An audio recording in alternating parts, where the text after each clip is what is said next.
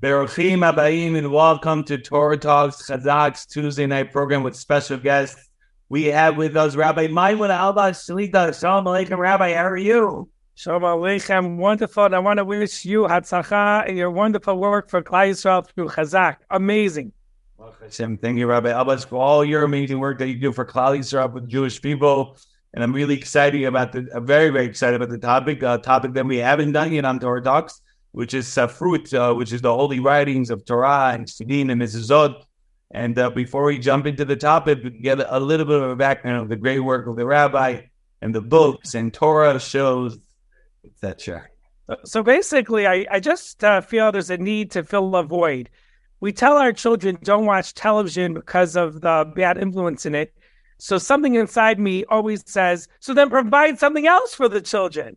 So 100%. That's what Torah shows is. We try to make slide presentations, game shows, educational fun that we could give them instead of them having to look elsewhere from a non-kosher source.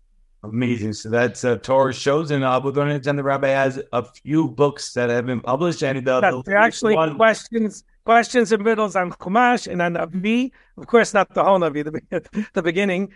And we're going to print any day now a book about Sefer Torah, which will be today's talk.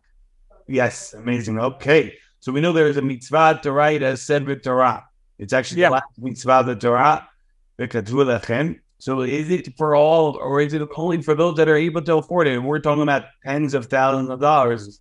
Right. So if you wanted to get a price tag today on a Sefer Torah, I'm not talking about an eBay Sefer Torah. We'll get into that later.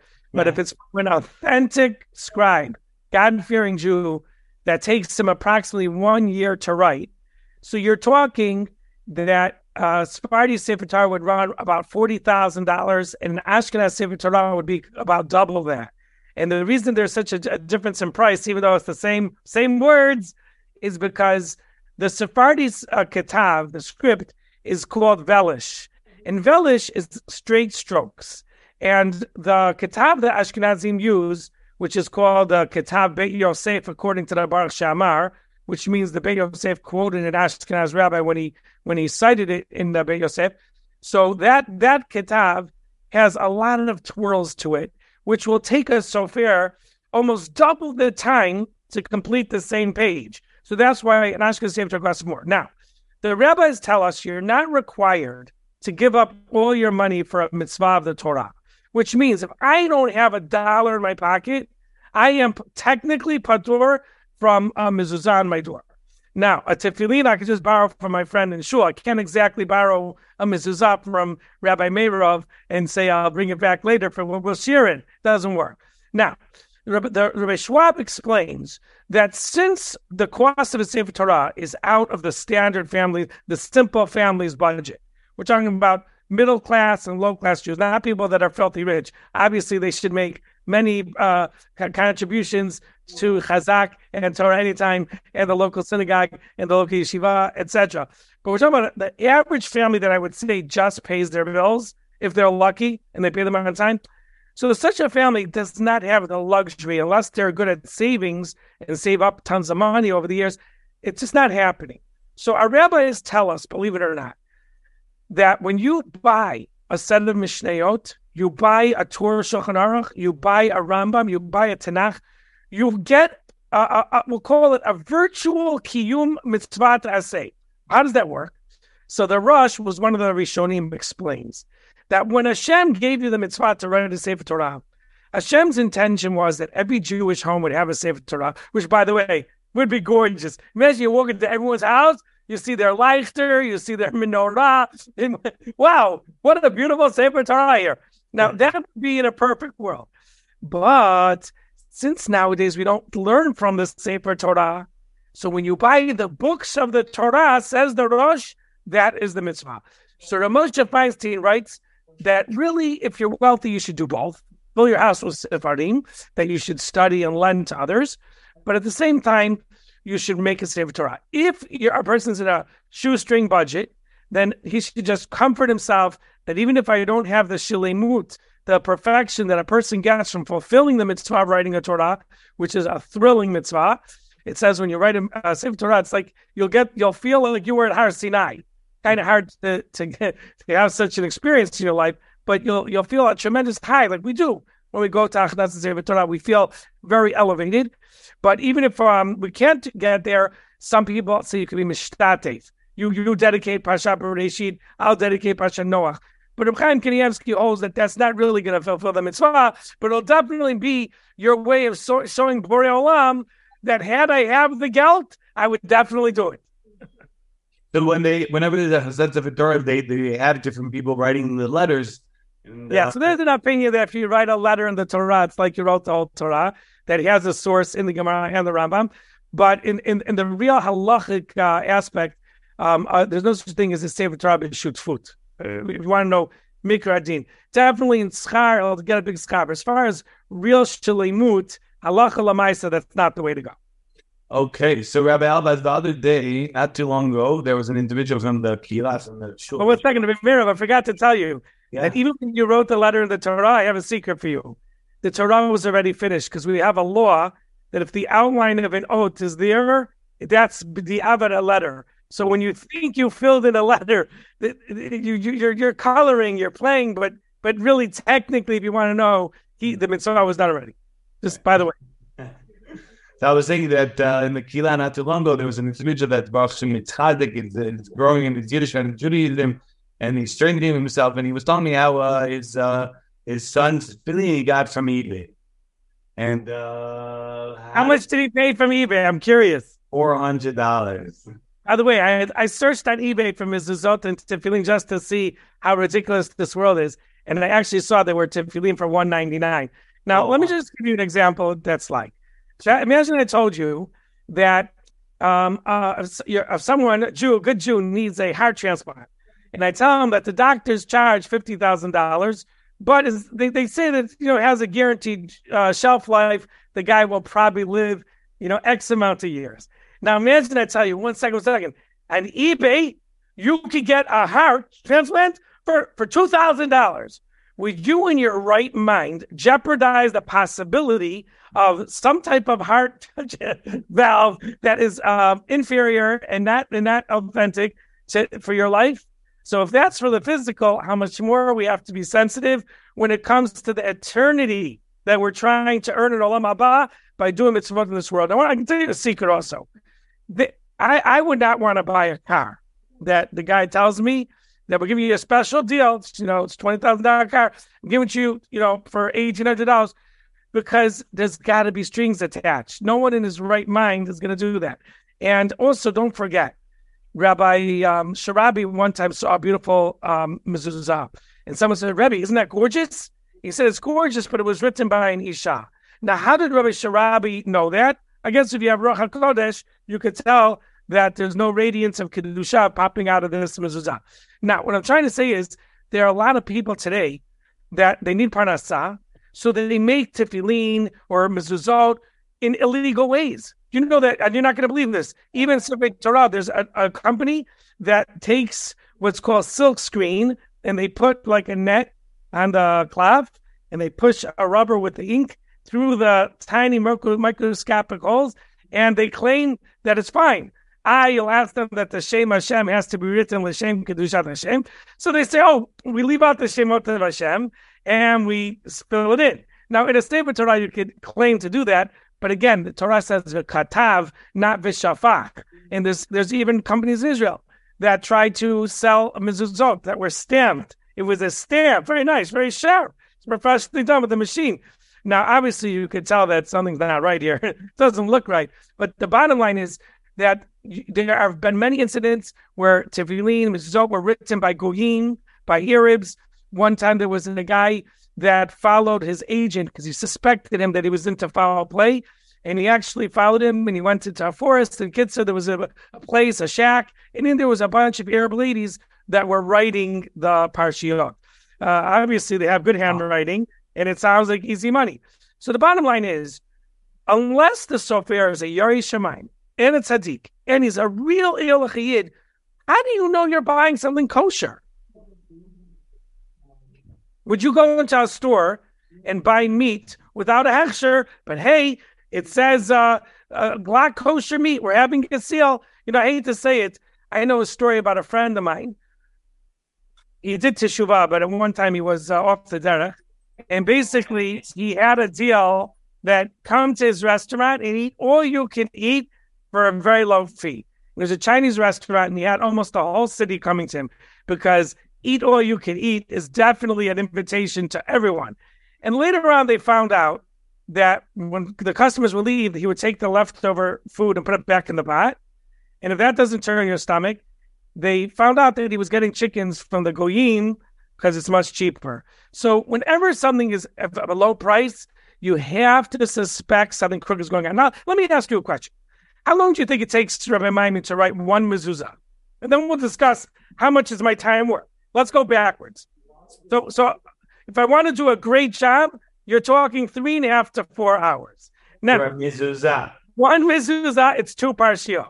Now, tefillin is much larger than that. It's not 2 parshiot. It's 8 parshiot. Now, and the making and the construction is this intense work. So to really, and also there's sometimes I'll give you an example. Let's say a guy is not a Yerei Shamayim. So he might see that, his letter doesn't fear Hashem. He's got to figure, listen, I have to make my money. I work so hard. He might take a razor blade and scratch a letter, forming a letter because with the razor blade, you could actually scrape it. It'll give the appearance of the letter you're trying to create. That's a sore. One time I'll tell you a great story about this. There was a family that had sickness and poverty and accidents and lo aleinu, like all the klalot mentioned in the Torah, all 98 of them. So they went to the Rabbi of Lubavitch, Alav Shalom, and the Rabbi told them to check the mezuzot. When they checked the mezuzot, it was fine. So they didn't know what to do. So they went to a different sofer. Maybe the other sofer, I don't know, I didn't catch it. And you'd be surprised, even today, when they have computer checks, even the computers are not reliable. Someone just showed me a mezuzah that was computer checked. That's tefillin. It says, V'haya et shemoah tishmu, and the computer said that it's fine. Et shemoah, v'hayim shemoah. Computer, it was looking at space, size, it wasn't looking at detail. The bottom line is that they went to a second sofer, and he said, I don't see a mistake. Now, they were embarrassed to go back to their rabbi and say, they said it's fine. So they went to Rabbi Vosner in Israel in Bnei Brak, who has the Mishmer Stam, which is an organization that's really like the FBI investigating who's really a legitimate sofer scribe and not just some guy that has neat handwriting and he never passed the rigid test. It's hundreds of questions you have to answer, and they're not simple questions at all. So anyway, the rabbi said, call me the sofer. So luckily they found him, they chased him down, and you know what happened? He says, Rabbi, what's wrong? He says, well, your mezuzot aren't bringing protection to this home. They're seeming to have every problem that could arise. And they said, well, I go to the mikveh even before I write the names of Hashem. You know how holy that is? So the rabbi says, what? When you're doing the mezuzah, every time you write the name of Hashem, you run to the mikveh? He goes, no. I write the mezuzah and I leave out the shemot. And then I go to the mikveh and then I write the shemot. Now, anyone who knows anything knows you can't do that by mezuzot and tefillin. There's an isur shelo kisidran. You're not allowed to write it out of order. Each letter has to be perfect before you move on to the next letter. So here was a guy who was in the business selling beautiful kitab. I'm sure he got compliments. I'm sure people said, ooh, when they saw his font, the script. But hello, there's so much more to the halachot. So that's why anyone who's going to get something from eBay, they sell mezuzot for $39. What? So you think that the guy's going to do a mudar job without looking for kulot that are really asur, forbidden? He's going to tell you, you're not going to know the difference when you look at it, but he knows how many times he made a mistake. He went back, he fixed a letter, it's pasul. Oh, he forgot a letter, he scratches, sticks it back in. These are things that the naked eye wouldn't recognize, but anyone who's a God-fearing person knows, no, you don't sell a mezuzah that you worked on for 4 hours for $40. The cloth and the ink and that alone is already $10. So what, you want me to get paid for $9, less than minimum wage? So I always say, whatever you pay for a suit, that's what you pay for a mezuzah. You pay $20 for a suit, then that's what you should pay for your mezuzah. If you're paying less, let's say you get a deal. Someone says, I'm going to give you a mezuzah, $100. I don't care if he looks like a holy rabbi. If he's selling you a mezuzah that cheap, do yourself a favor and take it not to your doorpost, but to a different sofer.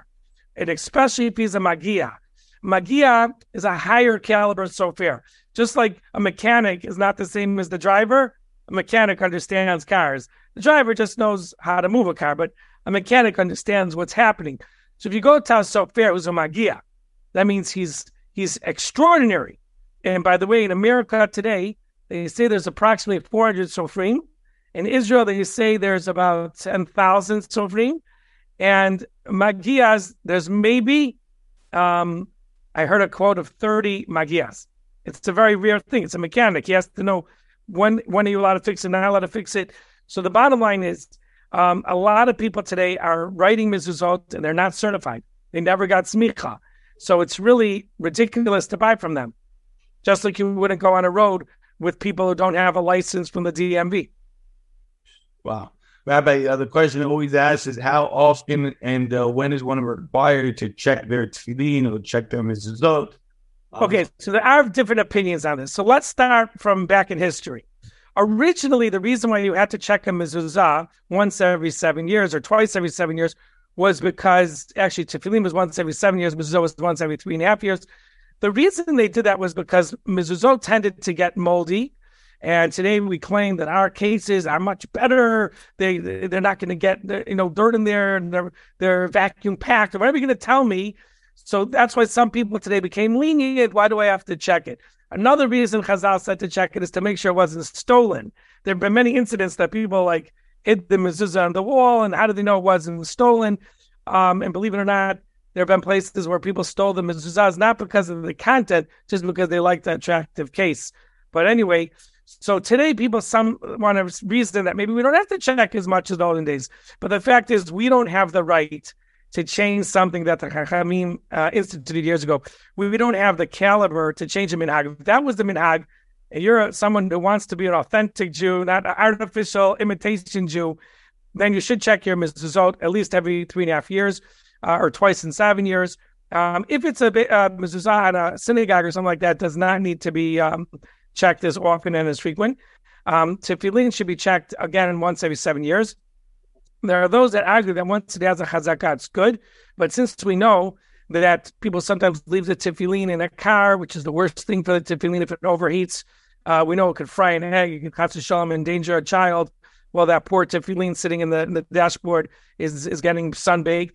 So because people do that, they test their tefillin by leaving it in the cold, frigid car or the hot car. So therefore, it's just smart to make sure that no letters are cracking. And a lot of times when people check the mezuzot, they're going to realize that the sofer that they counted on the first time was really a little lenient. I'll give you an example. I just checked someone's tefillin, right? So there was missing crowns on the letters Bedek Chaya. Now, everyone knows that the letters Shatnez Getz have to have a triple crown. But not everyone knows that the letters Bedek Chaya need a single crown. There was no single crowns. I just checked someone else's tefillin, and I was sad to tell him that it was pasul. And I was very sad because this was a God-fearing guy. He sits and learns the Bais Medrash 11 o'clock at night. And I took pictures with my phone, and I texted it to him. And I just said, take a look what is there. There was somehow like a splash of ink that must have gone during the writing that actually landed and caused the letter to be touching another letter. So it's not mukaf kavil. So at the end of the day, it pays to check just to make sure. The worst nightmare a guy can have in his life is he thinks, okay, how many mitzvot did I have? Well, at least I have one, mezuzah, tefillin, mezuzah, I did that pretty good. And then he finds out that wasn't good. So if you have a mitzvah that you're doing so frequent, and every day you're multiplying your zchiyot, then make sure it's great. I can't wait to take down my own mezuzot. They were checked recently, but I want to check them again. I want to just take them down and check them again. Can't hurt. So I tried buying a mezuzah recently for my wife's work, and I opened it up, the mezuzah, peeked in it, and I told the sofer, give me my money back. This is not what I call quality. I saw issues. So it always pays to be safe. Give it to a guy. It's going to cost you. Today it costs anywhere between $12 to $20 to check one mezuzah. And like I said, if you're paying less than $100 for mezuzah, get it checked. But if you're paying $150, $200, that's a logical sum. There's no reason a sofer who's sitting for 3 hours, 4 hours shouldn't get $50 an hour for his work. This is artwork, calligraphy. 100%, Rabbi Maimon Elbaz.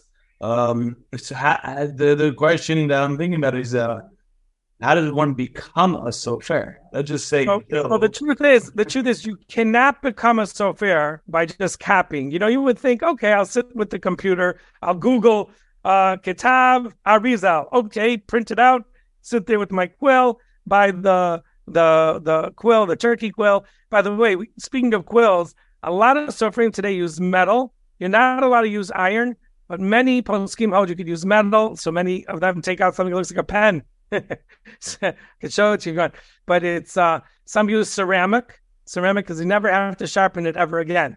Some use kaneh, which is ideal, but the problem with the kaneh, which is a reed, is that you have to sharpen it a lot like a pencil, and that slows you down.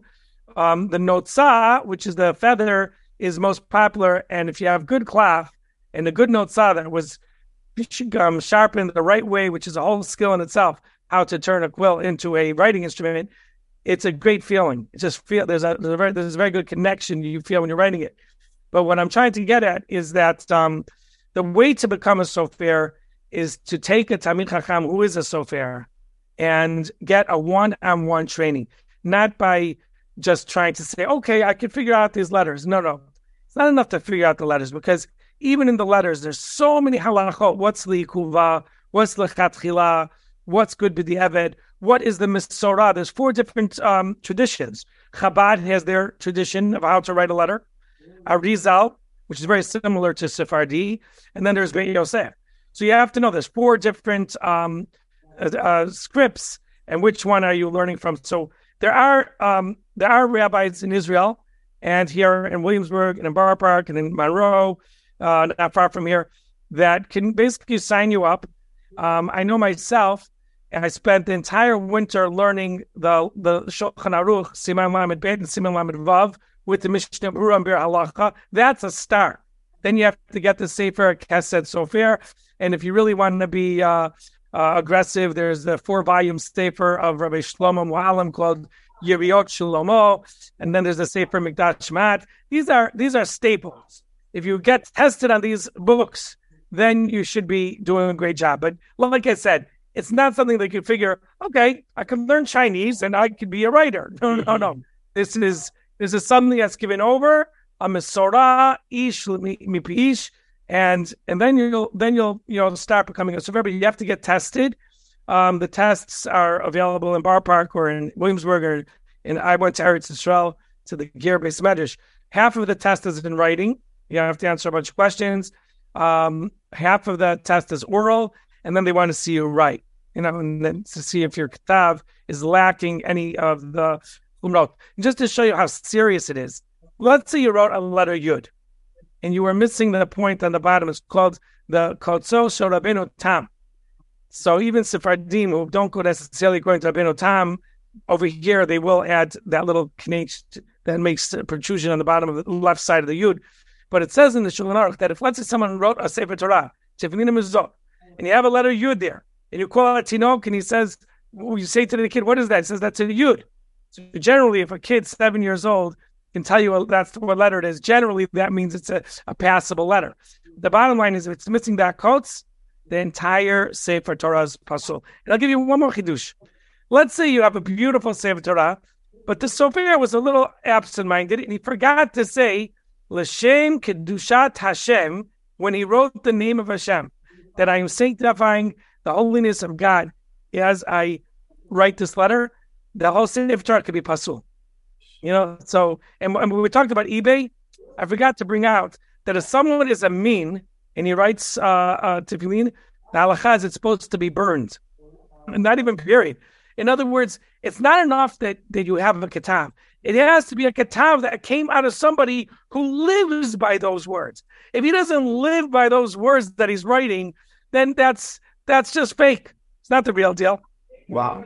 Rabbi Maimon insights nonstop about the fruits. Very, very interesting. Again, all this is mentioned in the new book the Rabbi is publishing? Yes, as a matter of fact, the new book, The Living Sefer Torah, is already available on Amazon in a paperback version.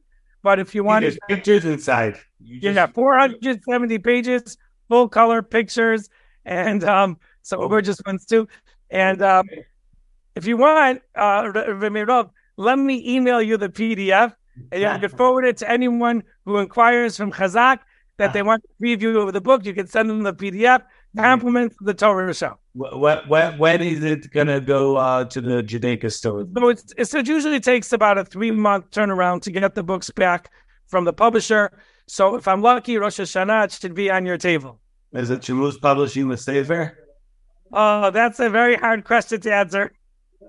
Rabbi Maimon. Right? Yeah, I guess you could say it that way. But I will thank all my sponsors that I went to, who when they heard the words a Sefer Torah book, they just immediately said, count me in. So Am Yisrael loves the Torah, and I saw that because I was expecting to get 54 sponsors for the book. But if I do the math, there's probably closer to 300 sponsors. Wow, man. Amazing.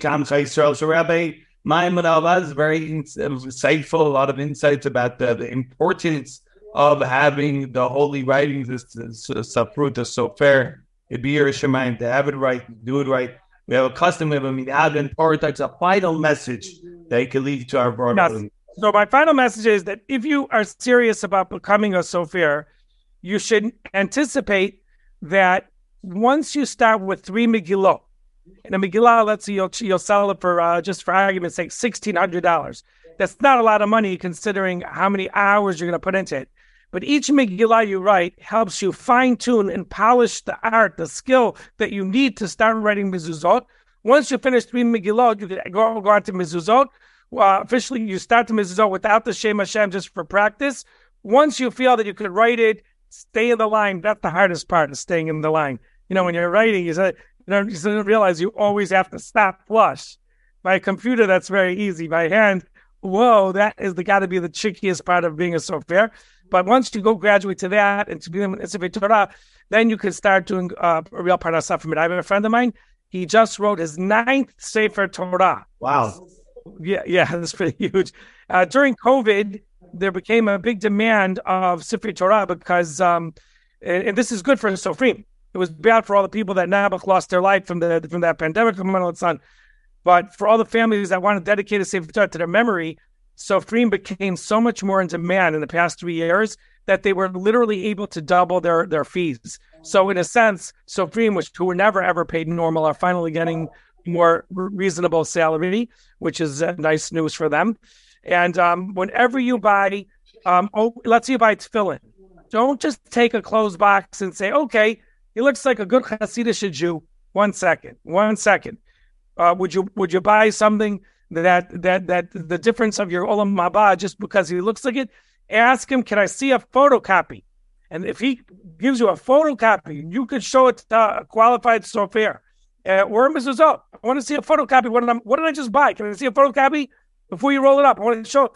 If they're honest enough to give you that, then you show it to someone, and then at least Hashem, I did my duty. But if you're just going to say, listen, give me an etrog, just give me an etrog. I don't have time.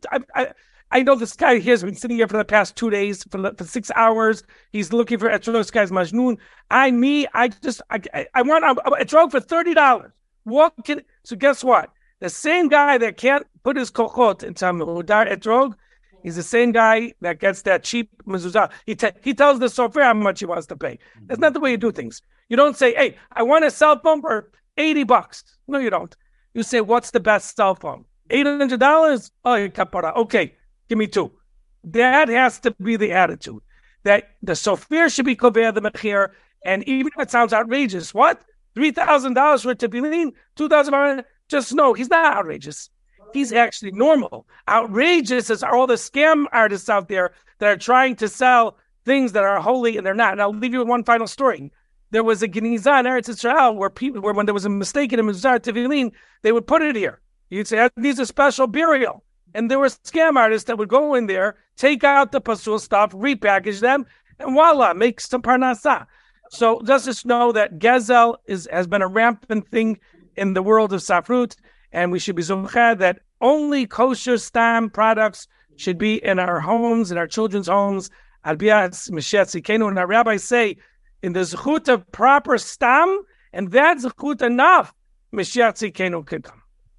Bezat Hashem, CHAZAQ, Rabbi Maimon, Elbaz, shedding light on this topic. We want to thank you for your time. We want to thank you for all that you do for quality stuff for the Jewish people. Special shout out to all the platforms, podcasts that are holding on to Torah Talks, CHAZAQ Torah Talks. Shout out to Torah Anytime. Daily giving, $1 a day goes a very far way. We want to thank them as well. The entire CHAZAQ staff team, sponsors, board members, everyone involved. We really appreciate it. Thank you very much. And Bezat Hashem, Tuesday nights, 8:30 p.m. Eastern Standard Time, CHAZAQ Torah Talks with special guests. Thank you once again, Rabbi Maimon, Elbaz. Really appreciate your time. Thank you. We have a pleasant summer, safe and successful. Only Hatzlachat CHAZAQ.